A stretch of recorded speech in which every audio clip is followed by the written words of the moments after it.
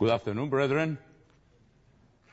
It's very good to see you always. When I see all the faces from here with beautiful smiles, it comforts my soul when I have to speak in this foreign language.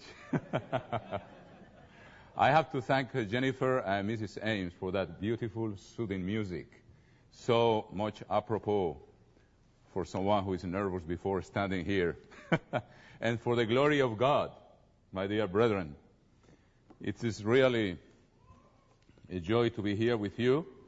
Last week I was in Guatemala, and then in Mexico. I say if I go through Mexico, I better stop in Mexico for a Bible study, since I cannot be there for the Sabbath.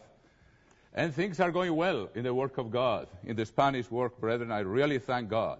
For me, it is a miracle. It's a marvelous thing how God is holding together these groups without a pastor, without a minister, scattered all over from Spain to the Patagonia. It is just fantastic. It's the work of Jesus Christ, brethren. He has provided faithful men all the way from Spain to the Patagonia. Men that work, some of them as deacons, but they do a superb job. They are God-fearing people. They love the people. They have gone through many trials. They've been despised and mistreated, and they have survived spiritually. And it's a blessing, brethren. And there is a lot of love among us. It is a beautiful relationship we have. And I thank God for it. And the brethren in Guatemala are doing fine. They have the most steady attendance. And they don't have a pastor there probably once a year.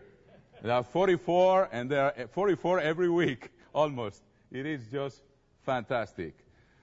I challenged the brethren in Mexico and said, there are less baptized members in Guatemala. They attend more steadily than you. When you have a pastor that comes almost every 2 or 3 weeks. Anyway, it's just trying to make holy competition, you know. Anyway, brethren, and I'm planning already the trip for Passover. There are about 8 requests for baptism in the southern cone, brethren.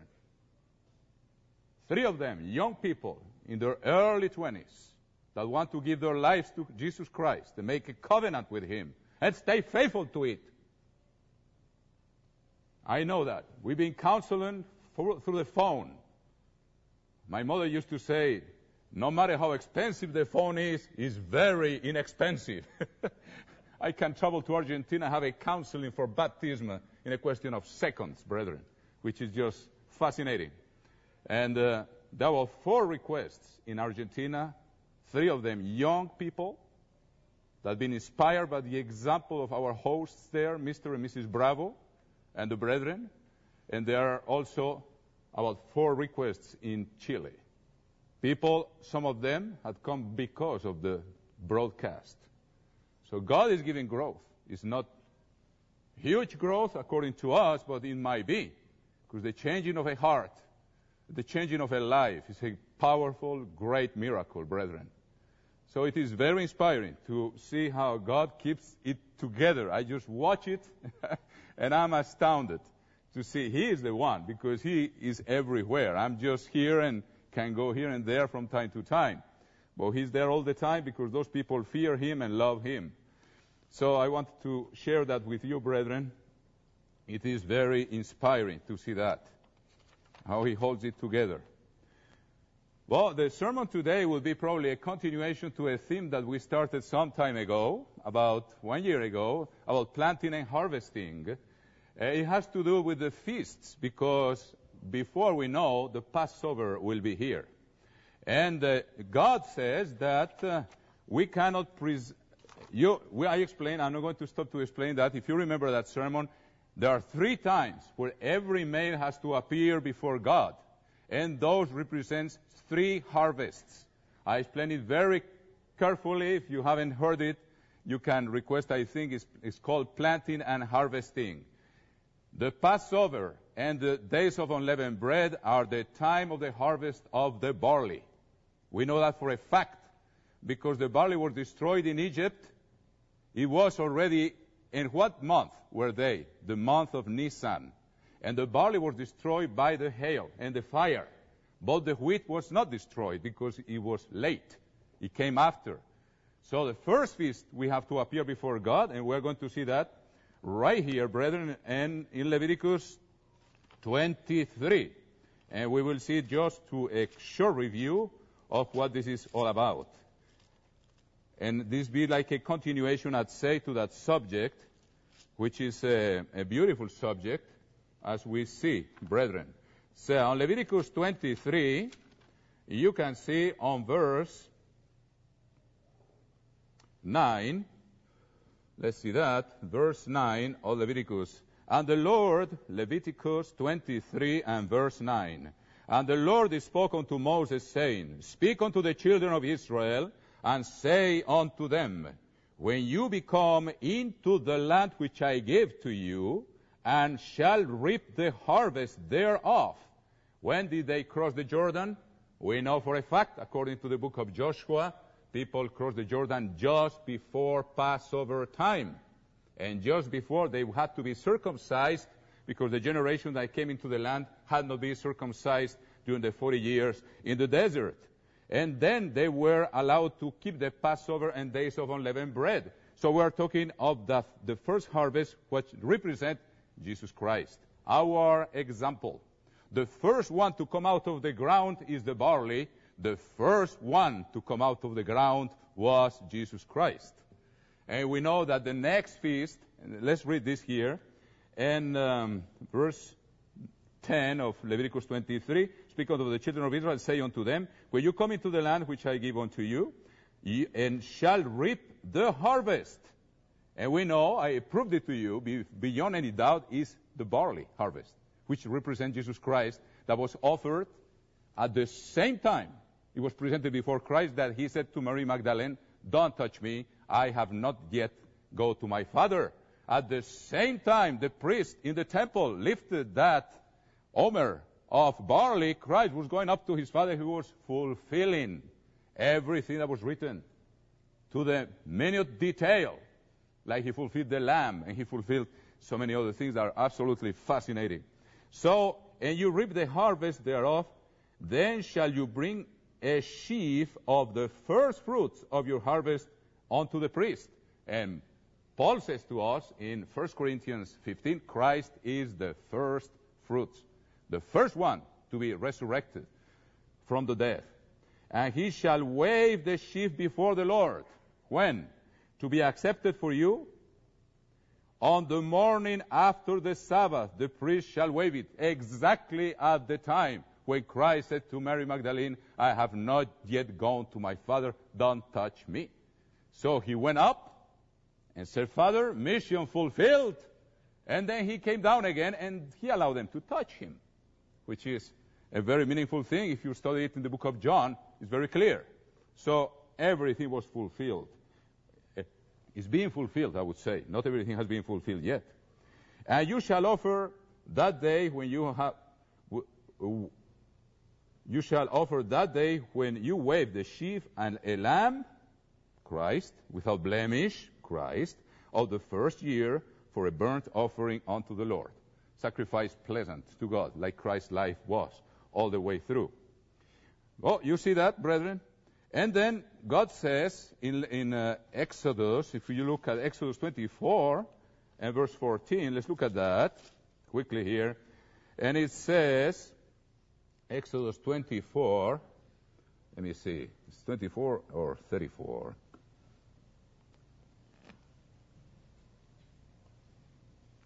Let me see, I have to check my Spanish Bible, brethren. I know it very well, and I know where things are. Let's see, Exodus, I think it's 34. Let's look at that. No, it's not Exodus 34. What happened? It's Exodus 23. I'm sorry, brethren. Exodus 23, yes, here it is. Verse 14, 3 times you shall keep a feast unto me in the year.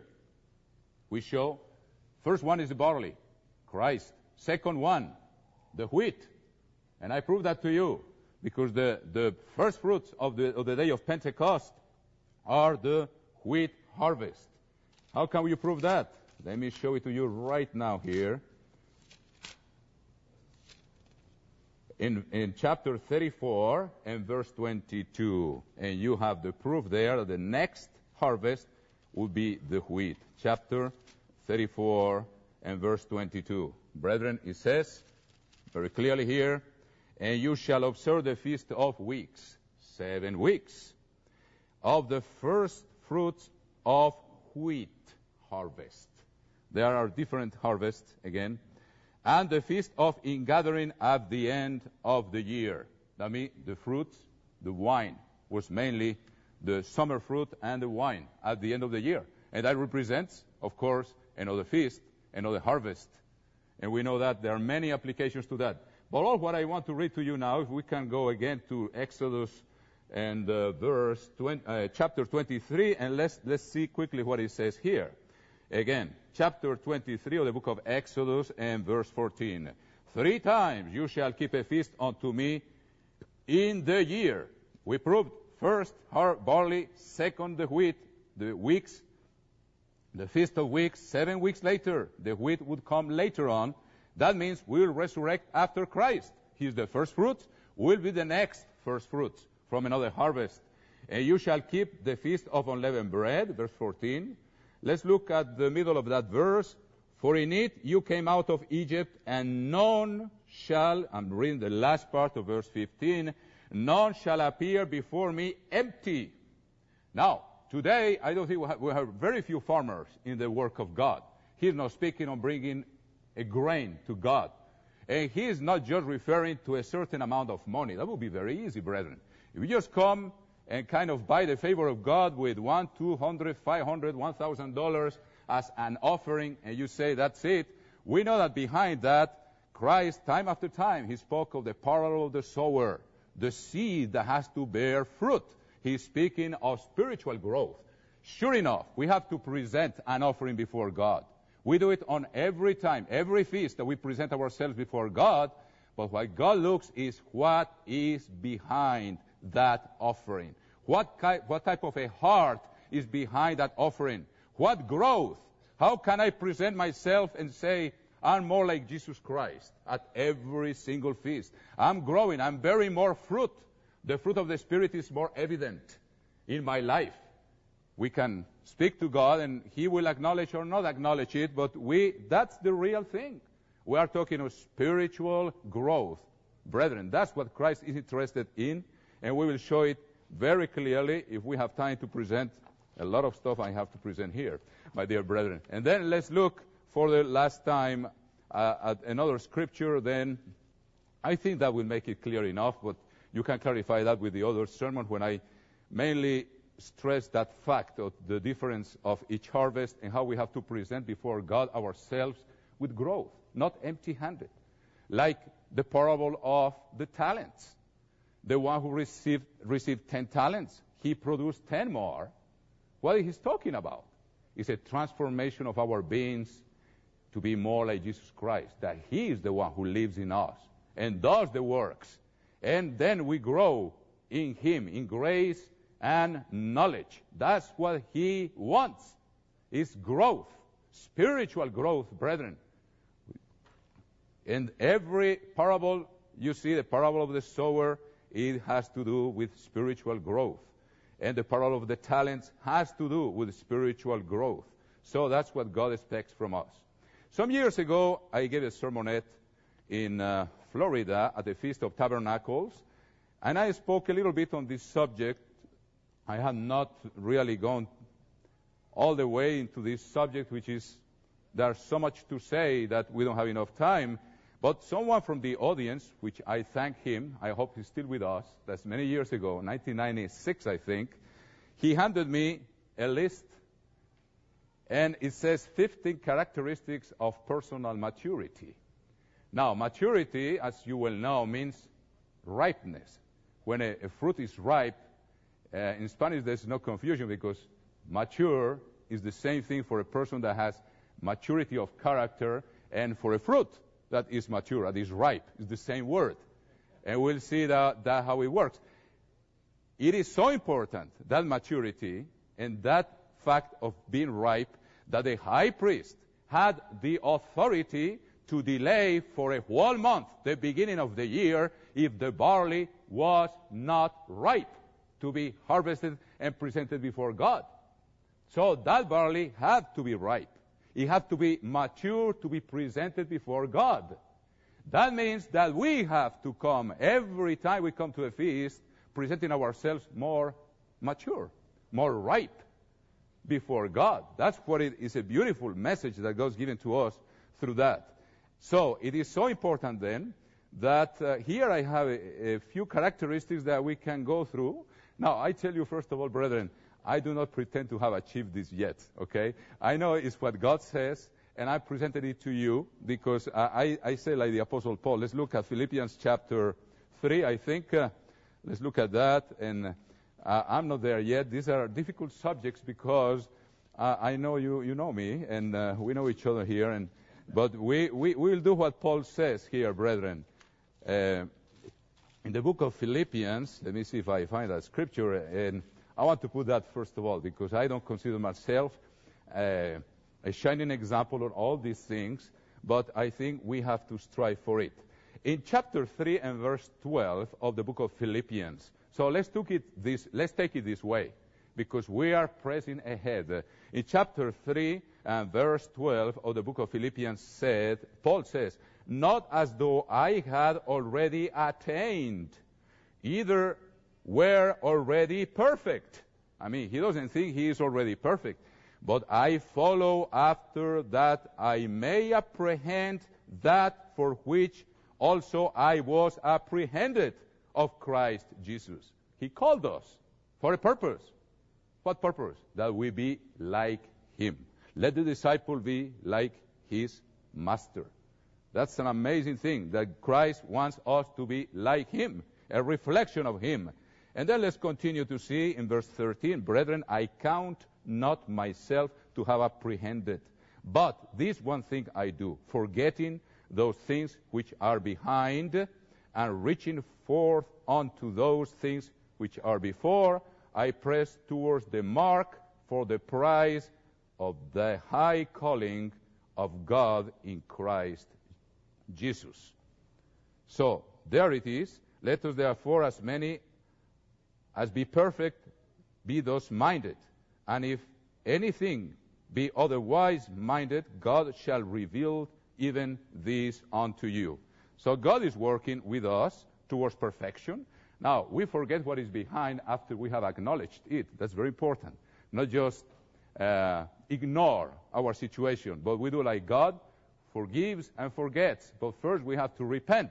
That means first we have to acknowledge that we are lacking. And then once we put our eyes in Christ, we don't become negative, just concentrating ourselves, but says, forgive me, I want to be like you, let's keep going. And God will do it, and we'll see how he will do it. I hope I don't finish the sermon before I tell you exactly how we can do it. Because I'm going to describe you some points here. There are many that can be said. But this doesn't comprehend the whole thing. But there are some good examples of going back to the very concrete thing of our daily life. What is maturity? How we can be sure we are growing and we are transforming our beings in the way that Dr. Meredith always explains to us, like he repeats the words of Paul, I don't live, but Christ lives in me. So I'm going to read this to you. If I can see someone, these are 15 characteristics of personal maturity. That means ripeness. That means that the fruit is ready to be presented. Like I told you, the high priest could delay for a whole month the feast of Passover and of leavened bread if that barley was not ripe. Same thing. So that means we have to have ripeness. We need to have maturity so we can present ourselves before God. Because if you take an orange, where I live, there are many citrus, citric or citric? How do you pronounce that? Thank you. I have a good friend here who corrects me from time to time. And citrus. And I tell you, when you eat one of those and it's not ripe, it doesn't taste good. That means God is expecting us to achieve ripeness, to be mature, so our fruits can be used for the good of others and for the glory of God. They have to be ripe at the time. That's why he sets the feast. So we put that in our minds and say, the Passover is coming. Let's see how can I achieve with the help of God and present myself before Him as a ripe fruit that can already be used. Let's keep that in mind. So here it gives the first characteristic of personal maturity. If I can see someone commit an act I consider inappropriate without feeling self-righteous, is a sign of maturity. So this is very meaningful. I repeat it. If I can see someone commit an act I consider inappropriate without feeling self-righteous, it's a sign of maturity. Why it's a sign of maturity, you would ask.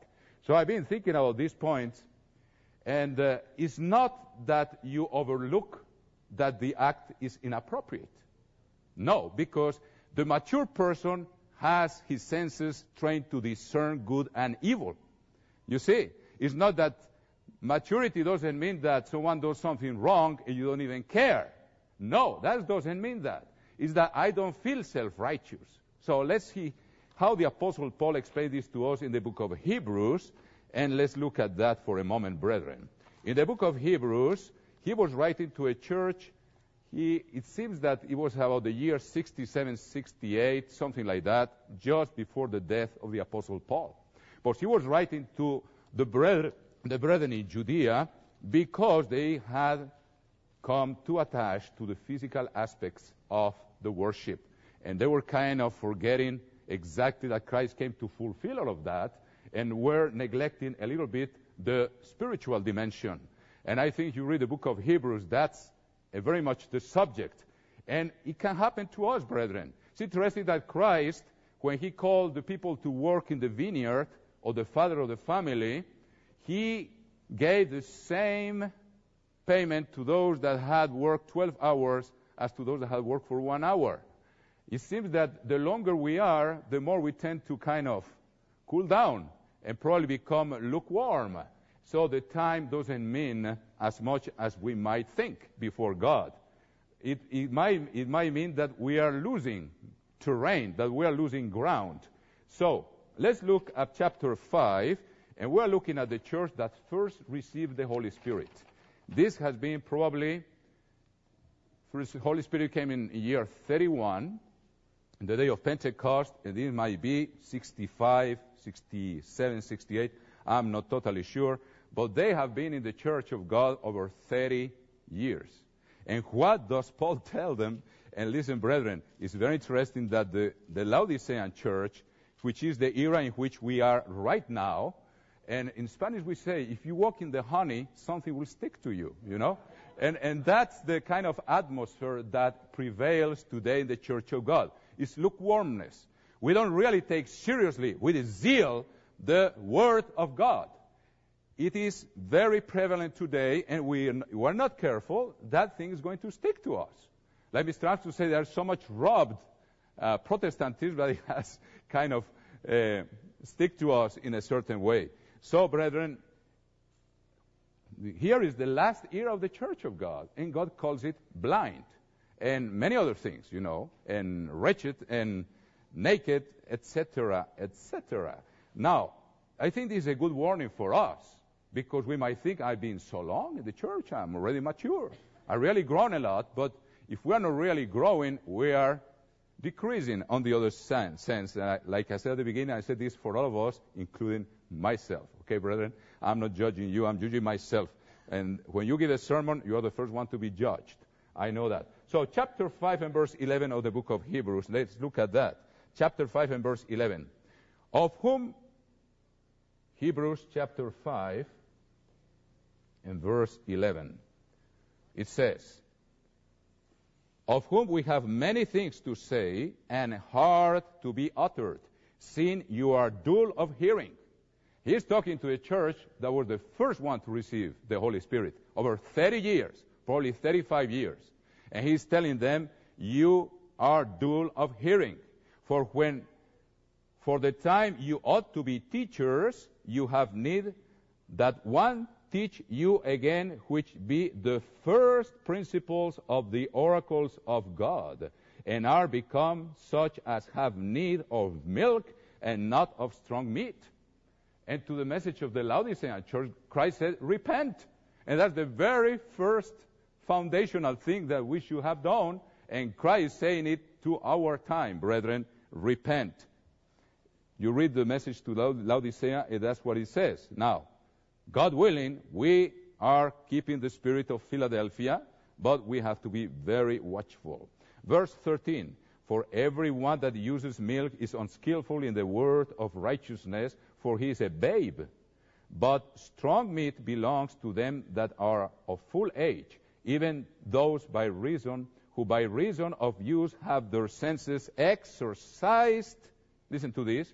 Those who by reason of use have their senses exercised to discern both good and evil.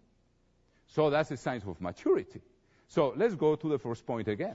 What Solomon asked God, and he was very pleased, was wisdom to discern between good and evil and to judge his people. That means the maturity a king, a ruler needs, because he said, I'm too young, I need to have this discernment to rule the people. And it's the same thing he's saying here, those that have their senses exercised to discern both good and evil. So the big difference of someone who is mature and discerns someone doing something inappropriate is that he doesn't see only what the other one is doing, but he also sees himself, because we are not blind to our own weaknesses.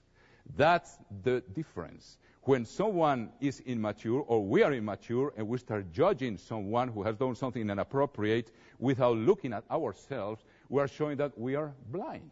We don't see ourselves. And let's look how the Apostle Paul explains that in Galatians chapter, and we see how it fits with the maturity aspect I want to explain to you, brethren. Let's look at the book of Galatians and see how beautifully it is explained there. In chapter 6 of the book of Galatians, chapter 6, let's look at that.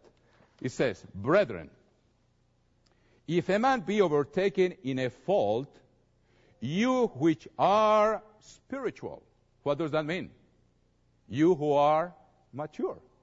Spiritual means someone who has the fruits of the Spirit. Love, joy, patience, meekness. Someone, and then how he's saying that? Look at this. You which are spiritual, restore such a one in the spirit of meekness. What does that mean? Meekness is a fruit of the Spirit. That means someone who sees someone do something inappropriate and judges him and despises him, because when we feel self-righteous, he is not doing it in the spirit of meekness. And especially when we are too hard on someone who has done something wrong, we are not doing it in the spirit of meekness. That means meekness is a fruit of the Spirit, which means maturity. Considering yourself. So the one who is mature doesn't only look in one direction. He's able to look back and sees, listen, he has done something wrong. I done things wrong too. And that's a sign of maturity, because we have not attained perfection yet. And then he says, in the spirit of meekness, considering yourself, lest you also be tempted. That means we know we are still flesh. And if I go too hard on someone, maybe God will teach me a lesson. And then that produces the fear of God, and then I don't feel self-righteous when I see someone doing something wrong. That doesn't mean I don't discern what is wrong. I already explained. Those that have their senses exercised in the discernment of good and evil are those that are mature.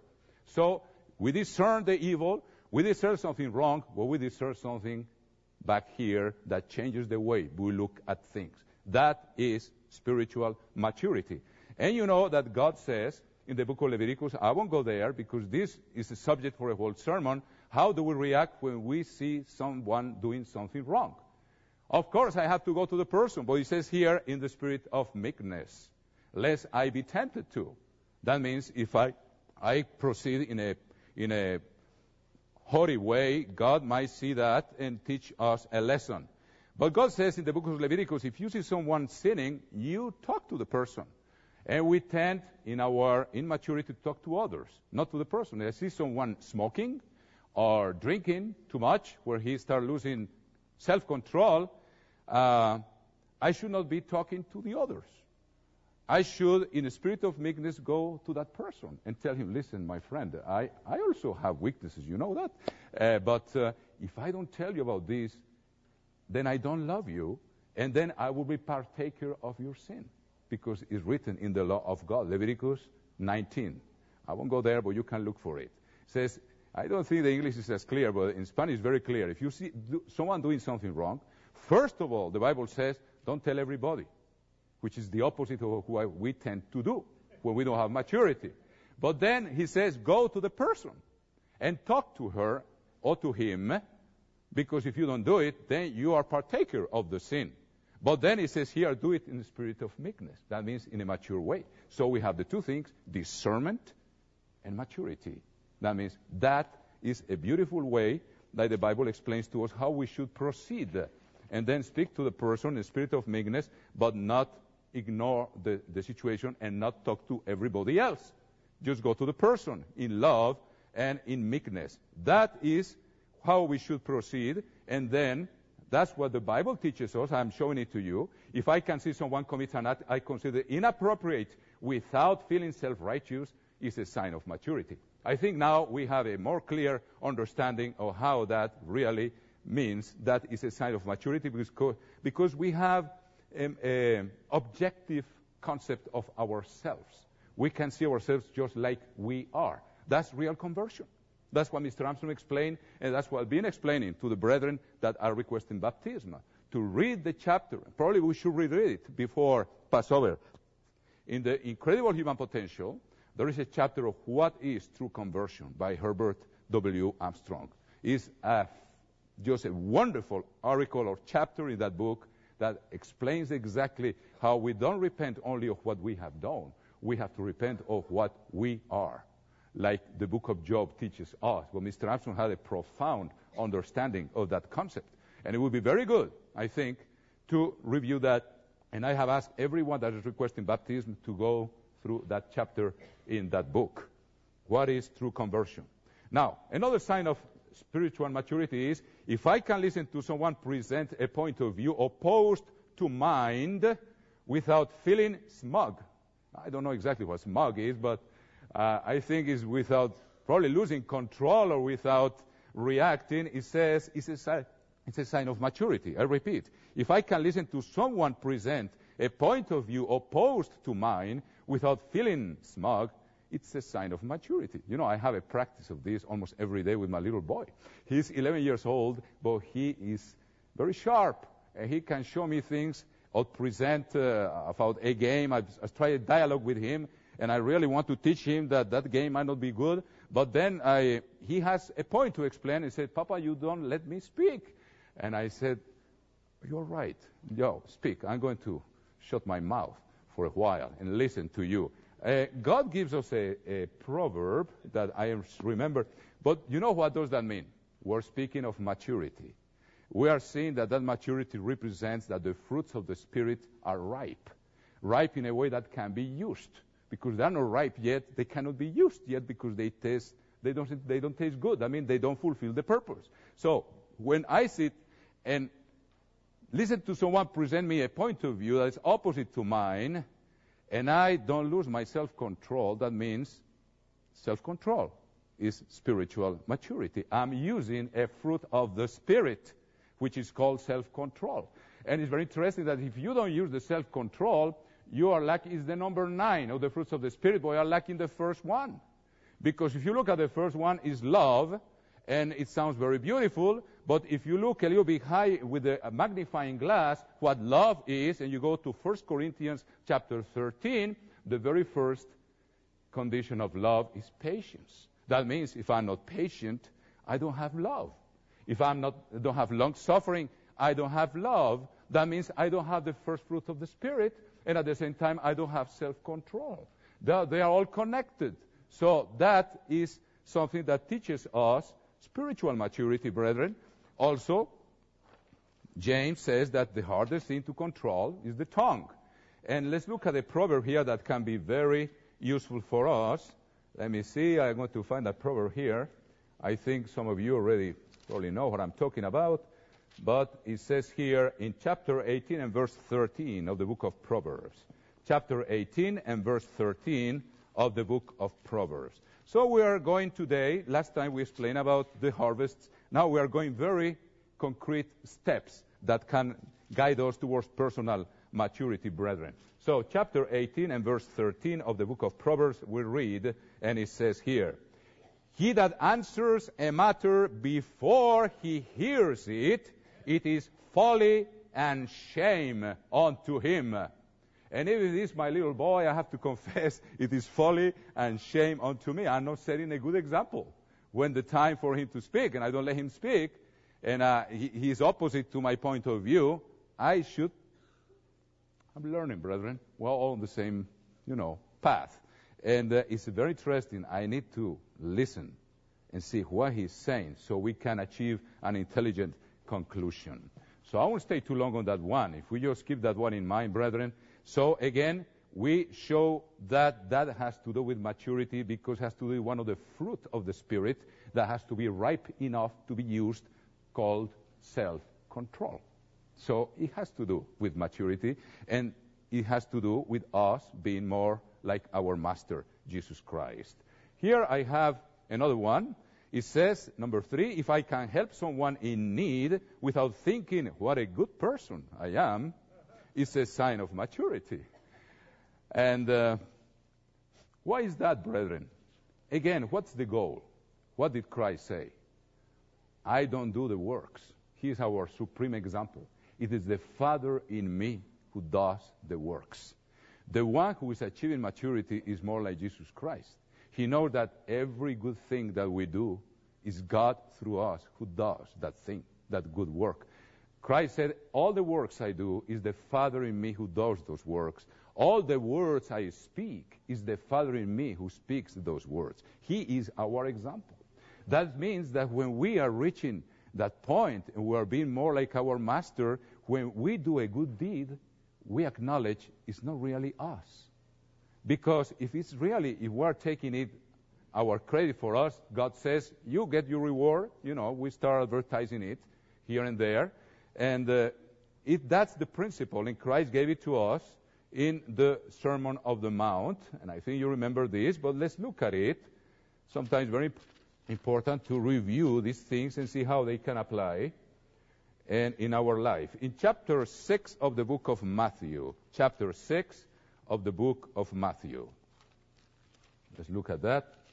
And it says, we are very familiar with the Sermon on the Mount, but let's remember this. Take heed, and this is for us, his disciples. He's teaching us how to be like him. Take heed that you do not your alms before men to be seen of them. Otherwise, you have no reward of your Father which is in heaven. Therefore, when you do your alms, do not sound a trumpet before you, as the hypocrites do in the synagogues and in the streets, that they may have glory of men. Verily, verily, I say unto you, they already have the reward. It's very small reward. People say, oh yeah, he's a nice man. But at the same time, we know that the person is not really growing. And then he says, but when you do alms, let not your left hand know what your right hand does. That means we don't think how good I am. We just let God do it through us, and we forget about it. We don't keep account of our good deeds, but we keep account of how much God is living in us, or Christ. That your alms may be in secret, and your Father which sees in secret himself shall reward you openly. And we know people that are generous, they are rewarded openly. He says, give, and it will be given unto you. But we should give in secret so that God may reward us, so we can give more, and it becomes just a wonderful thing. There is another sign, another point here. Number 4, if I can listen to other people's problems with empathy and understanding, and then keep my mouth shut, is a sign of maturity. Again, self-control, brethren, is how to control our tongue.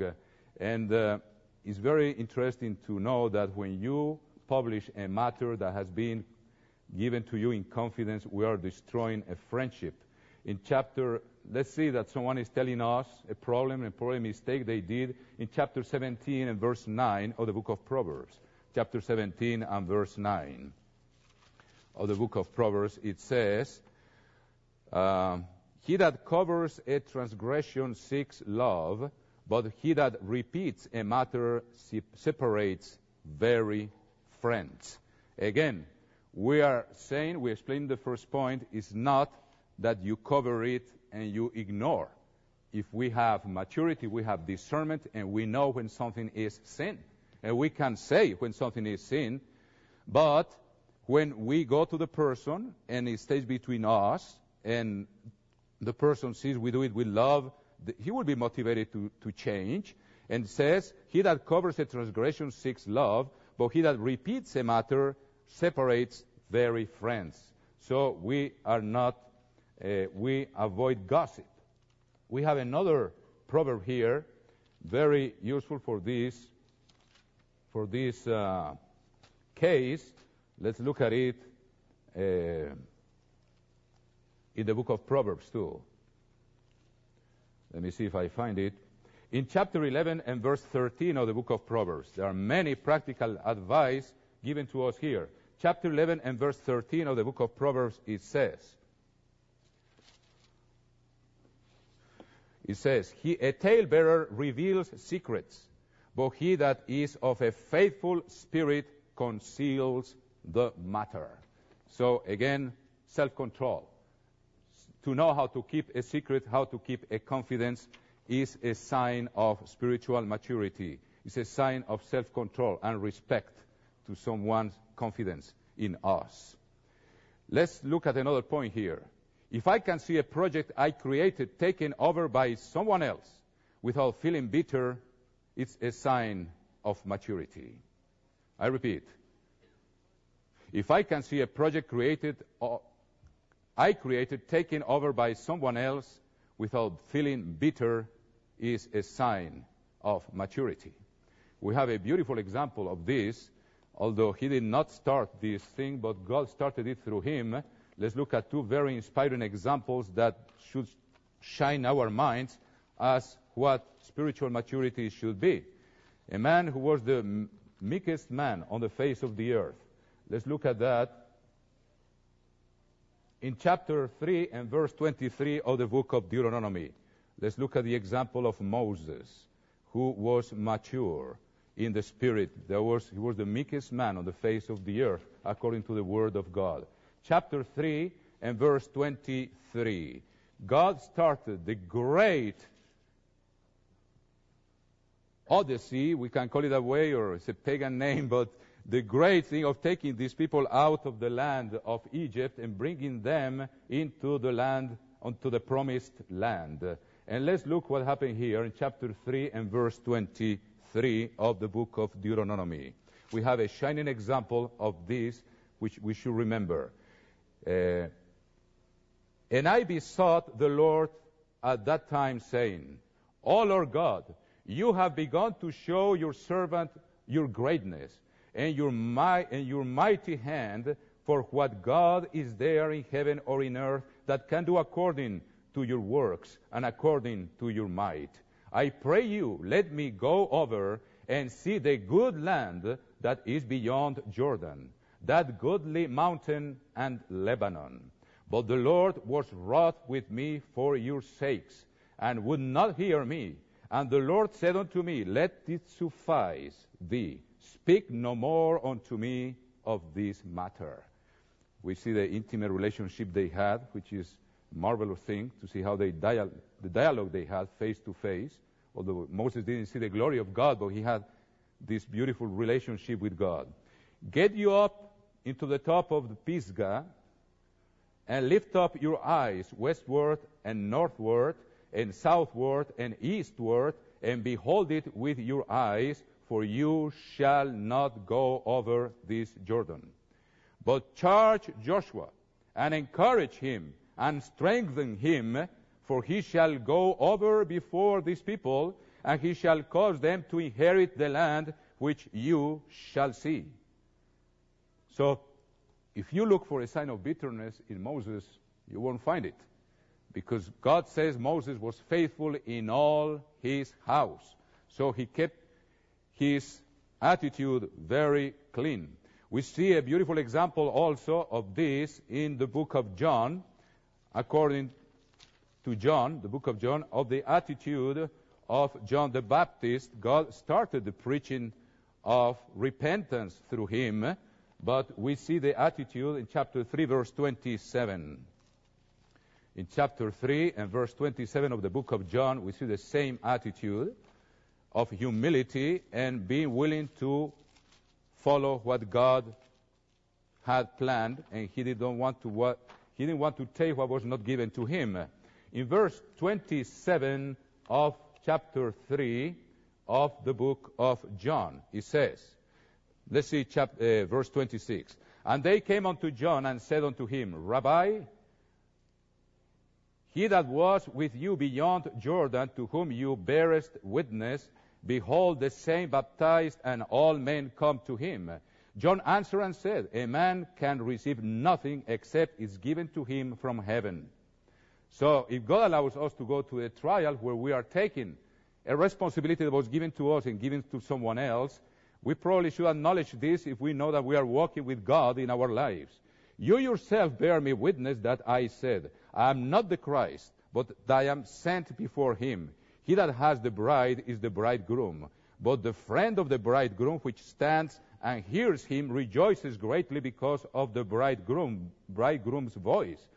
This my joy therefore is fulfilled. He must increase, but I must decrease. So the humility of John is evident here, and God says of him, there was no man born of a woman that will be greater than John the Baptist. He that humbles himself will be exalted. So he understood his function, and he let Christ continue, like Moses encouraged Joshua, although it's not exactly the same case, but he did not get bitter. So we have the example of Saul and David. Samuel, when Saul went ahead and offered a sacrifice that he was not allowed to offer, Samuel said, God has found another man according to his own heart, and he will take the kingdom.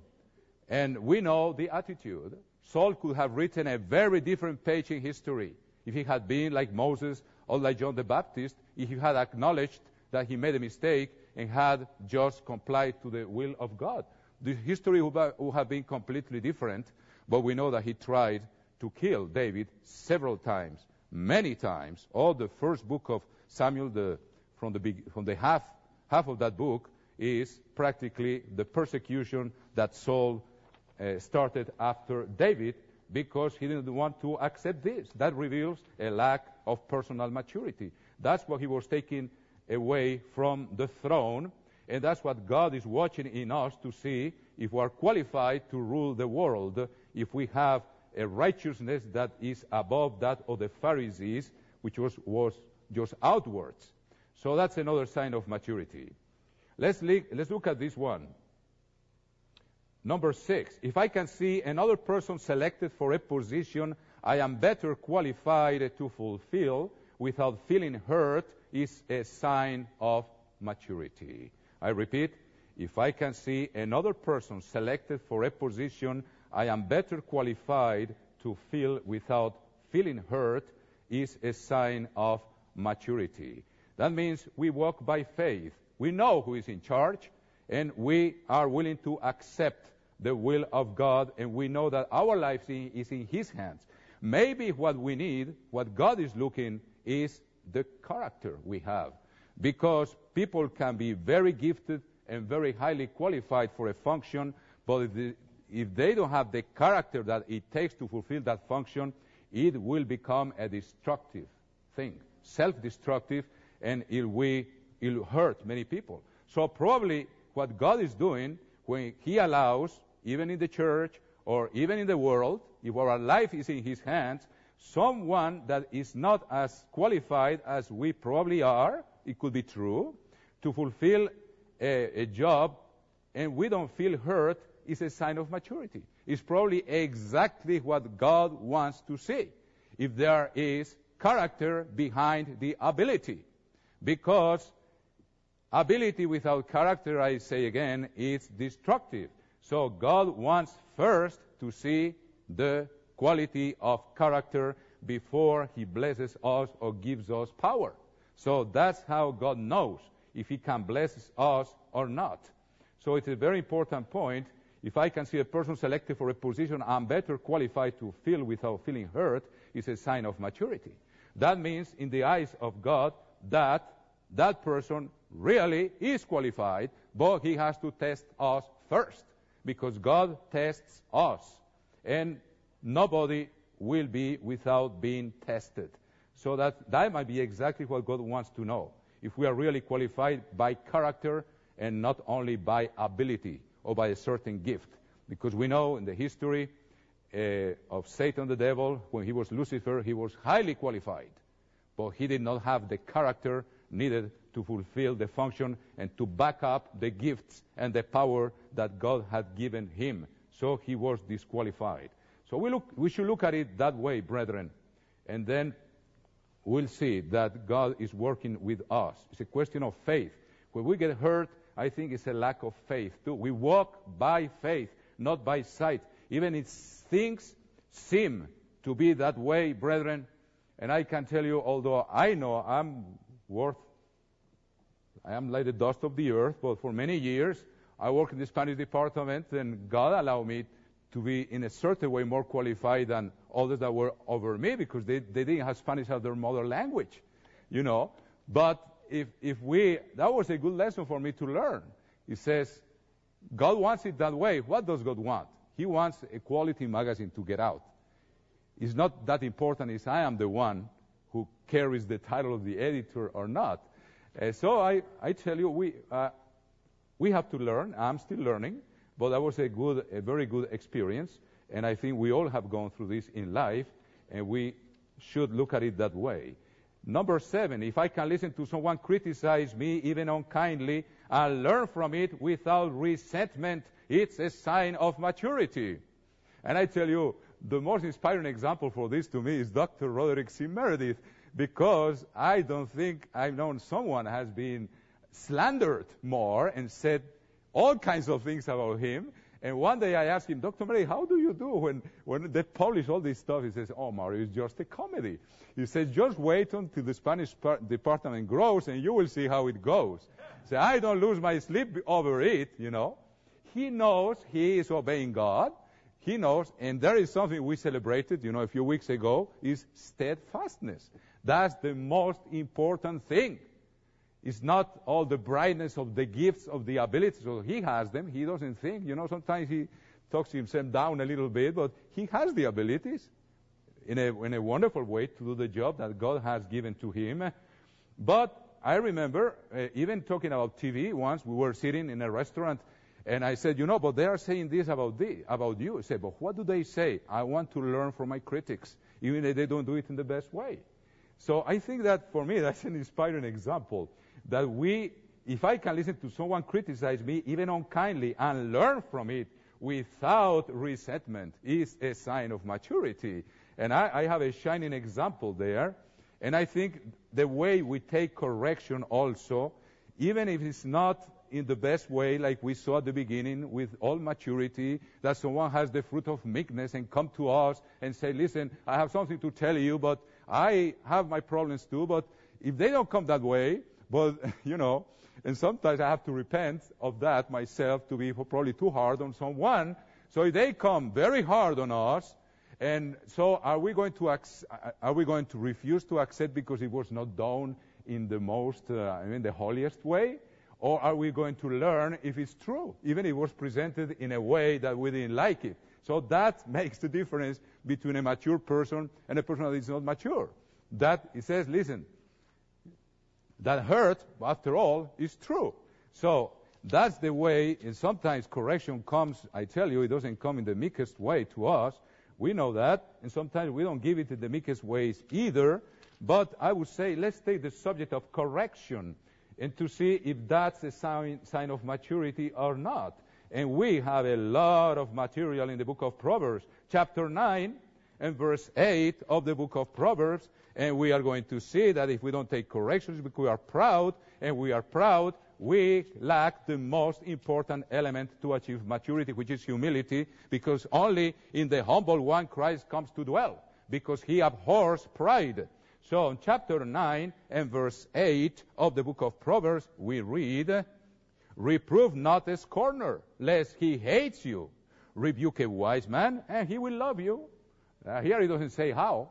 He says just rebuke it, and if it's wise, he will love you. So that makes a big difference between maturity and lack of maturity. It's how we take correction. So let's look again, brethren, I told you at the beginning, I don't pretend to have achieved this yet. So I'm just showing you and showing myself what the Word of God says. Let's look at this other proverb here in chapter 12 and verse 1 of the book of Proverbs. And we have a lot of admonition concerning this. And how we react will show us if we are mature or not. It says there, he who loves instruction, chapter 12 of the book of Proverbs, loves knowledge. But he that hateth reproof is brutish. In French it says stupid. Excuse me for the word, but that's what they translated into the Louis II translation of the Bible. It says, he who loves instruction loves knowledge. Exactly this response to the one we just read. Correct the wise, he will love you. So he who loves instruction loves knowledge, but he that hates reproof is brutish. That means is unintelligent. We don't have much discernment. Let's look at another one, chapter 13 and verse 10. There are many of them here, and this is the way we can evaluate ourselves. Chapter 13 and verse 10 of the book of Proverbs. It says, only by pride comes contention, but with the well-advised is wisdom. Okay, that's one. And then another one is from chapter 13 and verse 18. Let's look at that one. Poverty and shame shall be to him that refuses instruction. Poverty and shame shall be to him that refuses instruction. But he that regards reproof shall be honored. Maybe at that time we are humbled, but when we take reproof, it might be a humbling and humiliating thing, but it says that in the end it will be exalted. Now there is one that is very strong. There are many of them, if you have marked them in the book of Proverbs. But there is one that makes me tremble here in chapter 29 of the book of Proverbs. Let's look at this. So it teaches us the fear of God and how we should know if we are growing or not. Chapter 29. He that being often reproved hardens his neck shall suddenly be destroyed, and that without remedy. So that's a big one. He that being often reproved hardens his neck shall suddenly be destroyed, and that without remedy. Sounds like the unpardonable sin, my dear brethren. So again, how do we know if we are growing? Is how do we react to these situations? Let's look at number 8 here. If I can control anger and settle differences without violence and destruction, is a sign of maturity. Again, is self-control. If I can control anger and settle difference without violence and destruction, is a sign of maturity. And again, the book of Proverbs is one of the best manuals we have for instruction on these matters. Let's look for a moment at Proverbs chapter 12 and verse 16.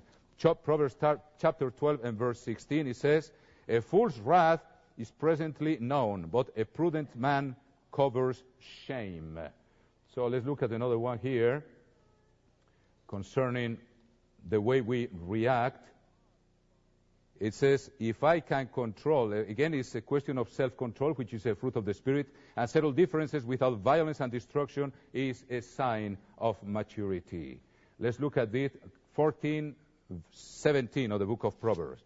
Chapter 14, verse 17, he that is soon angry deals foolishly, and a man of wicked devices is hated. And let's look at another one here on chapter 16 and verse 32. Chapter 16 and verse 32.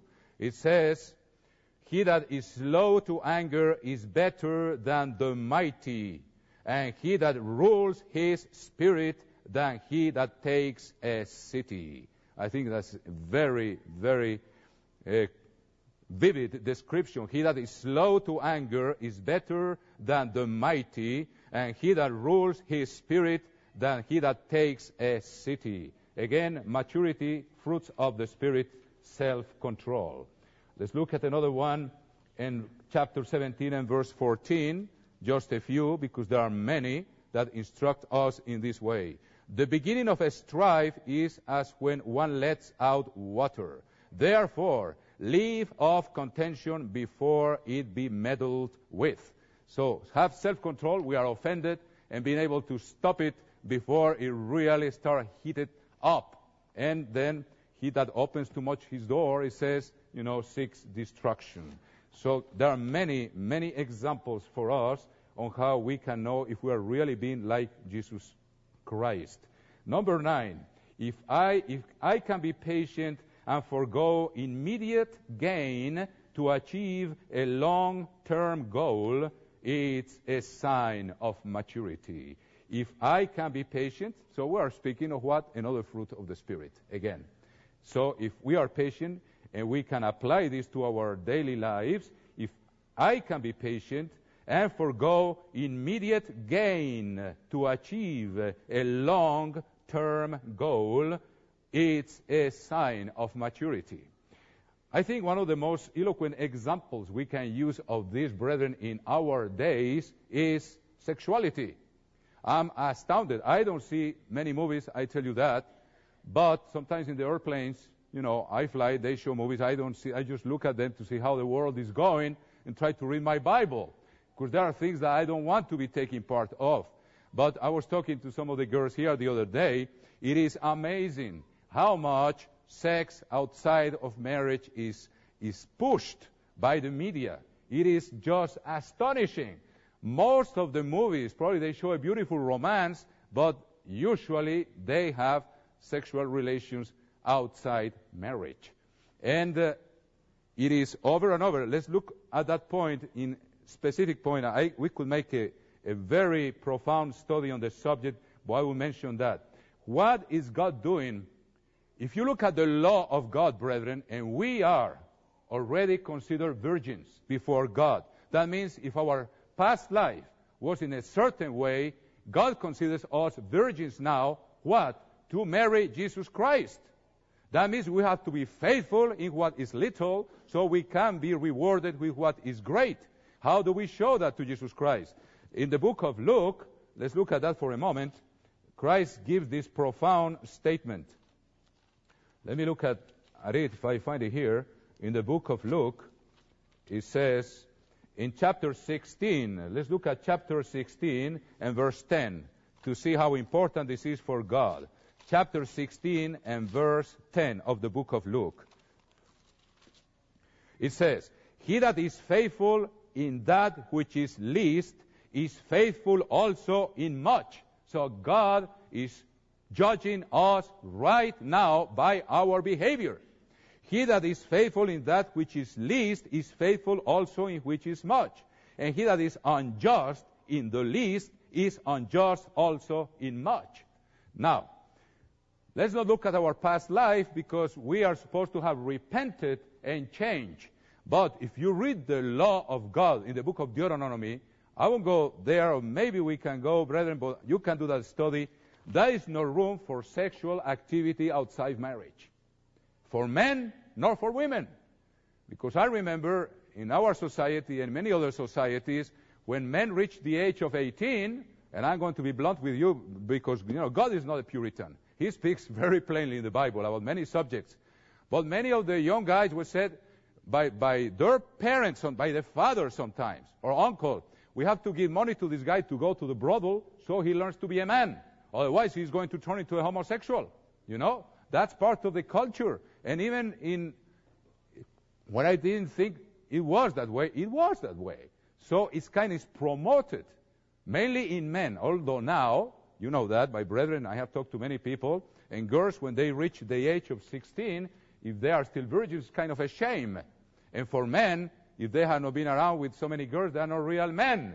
So they are calling right what is wrong and calling wrong what is right. It's kind of a shame to be faithful to God and how He wanted things to be.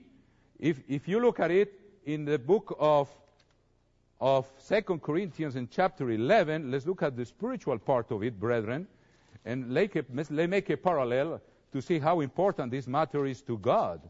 It's not a light thing, because today society has insisted and has bombarded us with so much lack of self-control and just immediate reward instead of keeping themselves and building their character, learning to be faithful in what is little, so they are prepared for a long-lasting marriage relationship. If they are not faithful, if we are not faithful in what is little, and we are not able to stay, let's say, now spiritually virgin to marry Jesus Christ, and we fool around, brethren, how is God says, if you are not faithful in what is little, you won't be faithful in what is much. We won't enter the kingdom of God. Christ is not going to allow fornication in his wife or adultery. If we are not practicing that now, brethren, by restraint in building the character of God for a great reward and being married to Jesus Christ, we are showing that we don't have the character that it takes to enter the kingdom of God. So at the same time, if you read the law of God, men, if you go by Deuteronomy chapter 22, should go virgin to their marriage. And women too. If for some reason God put a seal in girls, the seal of virginity, and he has put that seal in us now, let's read it clearly in 2 Corinthians chapter 11. Chapter 11 of 2 Corinthians. Would to God, chapter 11 verse 1 of 2 Corinthians, you could bear with me a little in my folly, and indeed bear with me. For I am jealous over you with godly jealousy, for I have espoused you to one husband, that I may present you as a chaste virgin to Christ. It's interesting that the 144,000, it says that they are virgins. That means they they were faithful. So even today, if the knowledge we have, brethren, if we don't apply that today, and young men and young girls, and even all men, all of us, if we are not faithful to this commandment that sex, God made it for marriage. And God is not a Puritan, brethren. If you read the Song of Songs, it's just a beautiful description of the love of a husband and a wife. Very romantic, very plain sometimes. And the Puritans, I think they didn't read that. They felt it was too risky, But God, once you are doing it how God commands it to be, let's put it to work. He's there. He's giving you a beautiful description of how romantic love and sex life should be between husband and wife. Some of the descriptions are very graphic. If you can read it there, brethren, you should not be offended. God was the one who invented it. It's his own design. He was the one but he created it to be done within marriage. And no wonder today, brethren, frankly, when you look around and you see how the world is, it's no wonder there is so much divorce. Because people don't learn to be faithful in what is little. If you have 10 or 20 lovers before you get married, what sense of faithfulness can be left in the character of a person, brethren? There is no sense of faithfulness left. So they get married, they divorce, marry someone else, or there is a movie I heard yesterday in this hour, Fresh Air. It's called About a Boy. They call it a great success.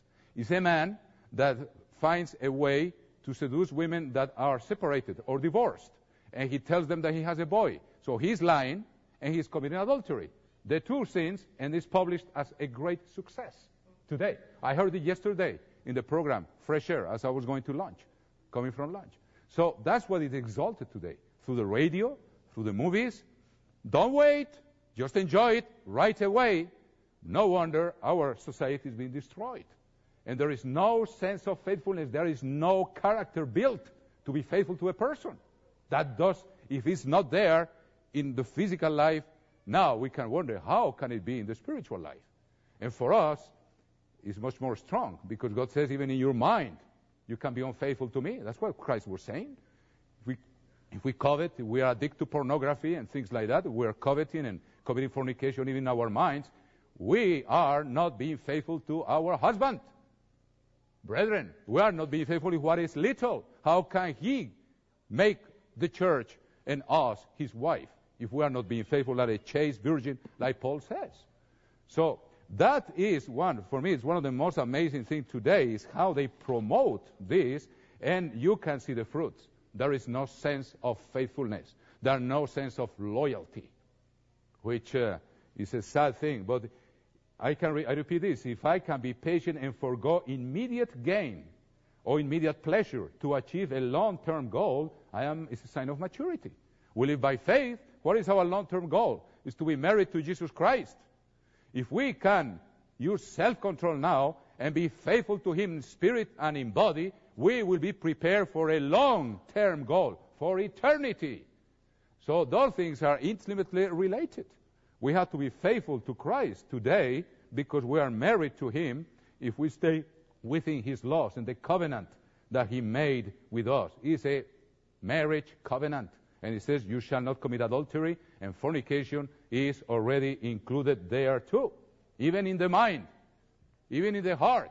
If we are not being faithful in what is little, how could he consider us his wife, brethren?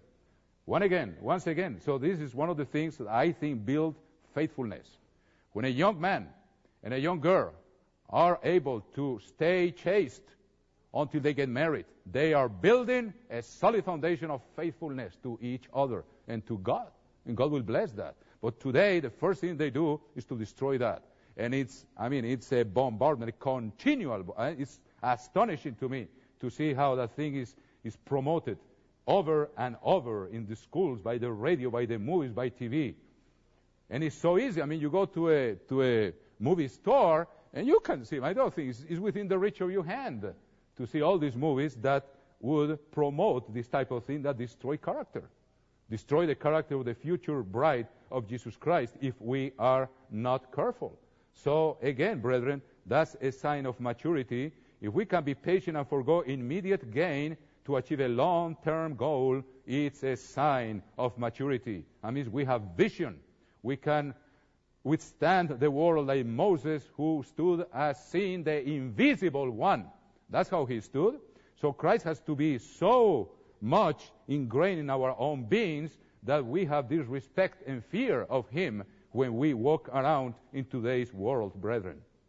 If I can verse 10, if I can persevere to complete a worthwhile project despite discouragement or opposition, is a sign of maturity. If I can persevere to complete a worthwhile project despite discouragement or opposition, is a sign of maturity. We know that's our life.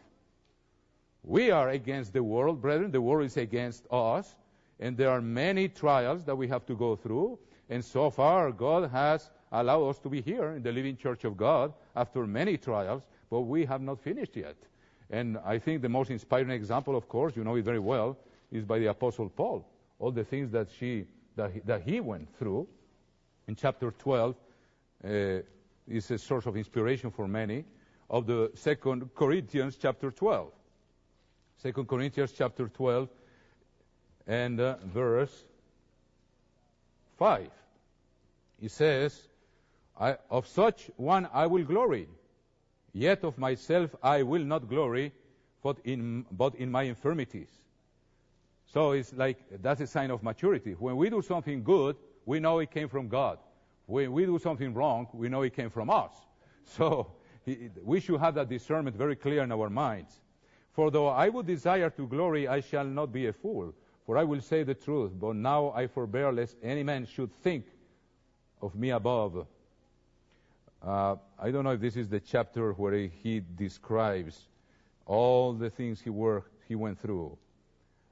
But you know that. He went through prisons, he was beaten so many times, he sank in the ocean, and he continued until the end. He wrote to Timothy and says, I have finished the race. And he kept faithful in spite of, he persevered. A worthwhile project despite discouragement or opposition is a sign of maturity. That's our life as Christians, brethren, as saints. It's interesting that you look at the book at the word Christian, it appears in the Bible only 2 or 3 times, which today has been misused, very misused. Christianity is not Christianity. Christian is the one who follows Christ. But the word that is used the most to refer to the members of the Church of God is the saints. The saints are those that keep the commandments of God. Revelation 14:12, and have the faith of Jesus Christ. Let's look at another point here, brethren. If I can say I was wrong and I am sorry when in error, and avoid saying I told you so when right, it's a sign of maturity. If I can say I was wrong, and I am sorry when in error, I think that's, Mr. Armstrong used to say, the most difficult thing for a man is to say, I'm wrong. When you look at the envoys and all the executive meetings and it was solemn. I mean, God blessed Ambassador College and the work that was done through Mr. Armstrong with a lot of majesty, I would say. But many of those men that appeared there are gone. And Mr. Armstrong, in his own experience, said the most difficult thing to say to a man is, I was wrong. And again, David, when he was described the situation by the prophet Nathan of this man who used the little lamb of his neighbor and prepare it for his friend instead of taking from his many flocks. And that was a very dramatic presentation. And David was angry. He said that man has to pay 4 times. And he paid 4 times. David paid 4 times. With his daughter Tamara, with his son Absalom, with his son Amon, and with the first boy that he had. He was 4. He paid 4 times. But he said, I sinned against God. He didn't try to justify himself. So it makes a big difference, brethren, to say, I am wrong. It's a sign of maturity. It's to see ourselves like we are and not try to disguise it. That's a sign of maturity. It's a clarity of vision towards our own selves. If I can say I was wrong and I am sorry when in error, is a sign of maturity. So in our daily life, brethren, again, sometimes with my little boy, I sometimes have to acknowledge I was wrong. It's not easy because, he's 11 years old, and how can you acknowledge you were wrong? We tend to kind of disguise the situation, but I think if we are honest, in the end, it's not a humiliation, but will be exalted for it. That's when someone is able to say I was wrong. So David is presented, one of the main characteristics of David until today, in spite of the sin he committed, who was a horrible sin and an example for us. So we cannot be too hard on him either, because we're still flesh. He already overcame. He's going to be in the kingdom of God. We haven't finished yet. So sometimes preachers are too hard on these men of the Bible. And I say, boy, we better be careful because they are already going to be in the kingdom of God. We are not there yet. So we have to use the first point that we saw here. So if I can say I was wrong, and I am sorry when in error, is a sign of maturity. If I can endure stress, disappointment, and unpleasantness without losing optimism, is a sign of maturity.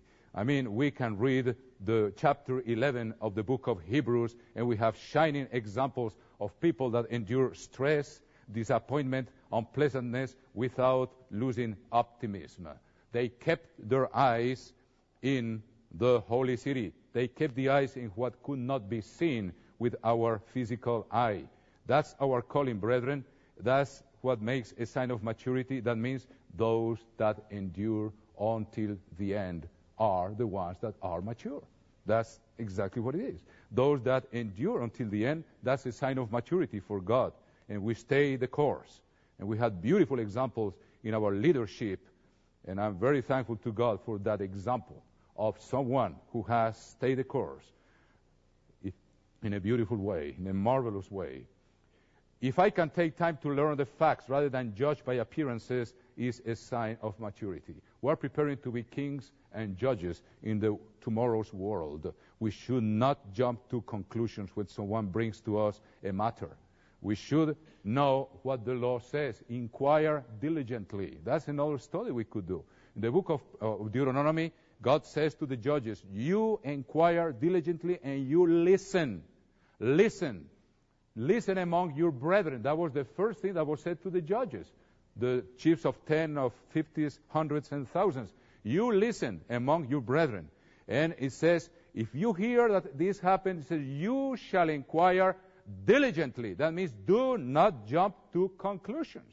And then the Bible also says, and in the New Testament it is repeated several times, do not take an accusation unless it's by 2 or 3 witnesses. And sometimes when things don't concern us, I think we should say, listen, that's not my business. Don't bring that matter to me. Sometimes we shouldn't be eager to find out all the details of someone else's mistakes if it's not our business. I think that's also a sign of maturity, because that curiosity I don't think is sound. And we should sometimes say, oh, someone did so and so. And sometimes we hear of ministers that make grievous mistakes, but we shouldn't be inquiring all the detail. We say, well, he did wrong. I might do something wrong too. And anyway, that's a sign of maturity too. But also, if it's a thing that concerns us, and then we should remember there should be 2 or 3 witnesses. And that principle is used in 1 Timothy. It says, don't take an accusation against an elder unless it's by 2 or 3 witnesses. We are preparing to be judges and rulers in tomorrow's world, and we better learn now and not jump to conclusions that show that we don't have the wisdom, self-control, and patience to find out a matter. If I can take time to learn the facts rather than judge by appearances, it's a sign of maturity. That's one of the main characteristics of Jesus Christ. You read of it in the book of Isaiah chapter 11, how he will judge not by appearance, which is a problem that sometimes we have, brethren. We have to learn from him. If I can be accused falsely without feeling hatred, is a sign of maturity. If I can accuse falsely without feeling hatred, is a sign of maturity. Again, a person that knows what he knows and does what he does by conviction, he's not afraid of what they might say of him. We know we are walking by the hand of God, and whatever people say, well, they say we understand they are weak, like I might be weak in other areas, and don't feel hatred. And I see a great example in our leadership concerning this. He was accused falsely, and I being a witness, very close witness of all the false accusations, he didn't feel hatred at all. He's always ready to accept whoever wants to come back with open arms, and we should be the same, willing to forgive, even if we were accused falsely. That's a sign of maturity. Jesus Christ was accused falsely, and he prayed for those that were crucifying him. If he is living in us, we should be like him. Brethren, this is 14 points. I think if we think of them, they can be very useful, brethren. So the Passover is coming. That will help us to see we are growing and we are fruits that can be. Now, how this can be done? I think there is one thing I forgot, and I tell you, how can this be done? Because the only, do I still have 3 or 4 minutes, Mr. Rosignolo? I don't want to finish this, brethren, without telling you this. Because we have heard of what it takes, or what is necessary. But how can we achieve that is the question. I think the answer is in Psalm 51. Let's look at it quickly, brethren. Psalm 51.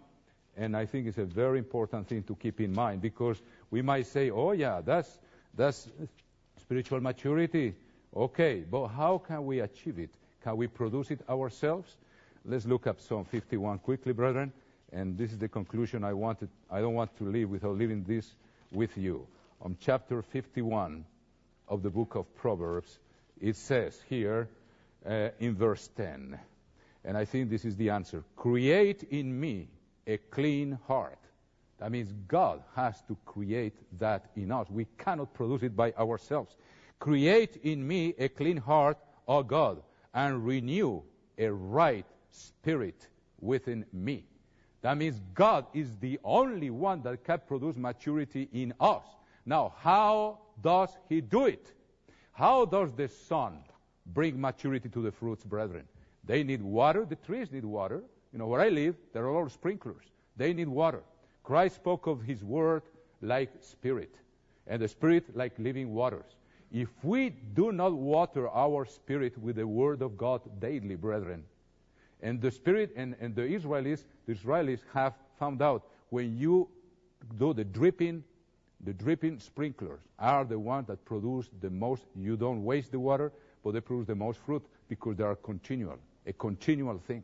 If when you read Psalm number 1, the righteous meditates in the law of God day and night. It's a continual thing. Like Mr. Bright said, walk with God day in and day out, was the expression he used. Only if we are connected to him, we can mature. Now, how can that be explained? In 2 Corinthians chapter 3, we have a beautiful, we can look at the face of God, like we mentioned in another sermon, in the Spirit, and it's the only way we are going to grow. In 2 Corinthians chapter 3, this is the only way we are going to achieve growth, brethren. Here it is. God is the only one that can do it in us. In chapter 3, 2 Corinthians verse 18, but we all, with open face, beholding as in a glass the glory of the Lord. How is the glory of God? His face shines like the sun. If there is not sunshine over all those fruit trees where I live, they will never achieve maturity, those fruits. They will never be ripe. They need the sunshine and they need the sprinklers. And they need, of course, fertilizer too. But let's look at these 2 points. But we all, with open face, beholding as in a glass the glory of the Lord. That means we in the Spirit can look at the face of God, but we have to get close to him. Are changed into the same image from glory to glory, even as by the Spirit of the Lord. Like I said to you, we are to become like our Master. If we don't get up early in the morning, we're going to see how this is down to business. Very concrete. If we don't get up early in the morning and seek the face of God day in and day out, we will not grow. Here he said, beholding the face of God. Psalm 84 says they will go from strength to strength. He says we will be changed from glory to glory. If we do not have contact with the Word of God and with the face of God, day in and day out, we will not mature. We will not get ripe. And that's what David say, create in me a clean heart and renew a spirit within me. God is the only one who can do it, but we have to be close to him. There's another one I would like to read, but you can read it. It's chapter 15 of the book of John. It says, without me, you can do nothing. If you don't stay with me, you will not produce fruit. If we don't produce fruit, we will be burnt in the lake of fire, brethren. So let's keep this in mind, brethren. Like I said again, I'm the one that has to learn the most, but this is what God puts before our eyes.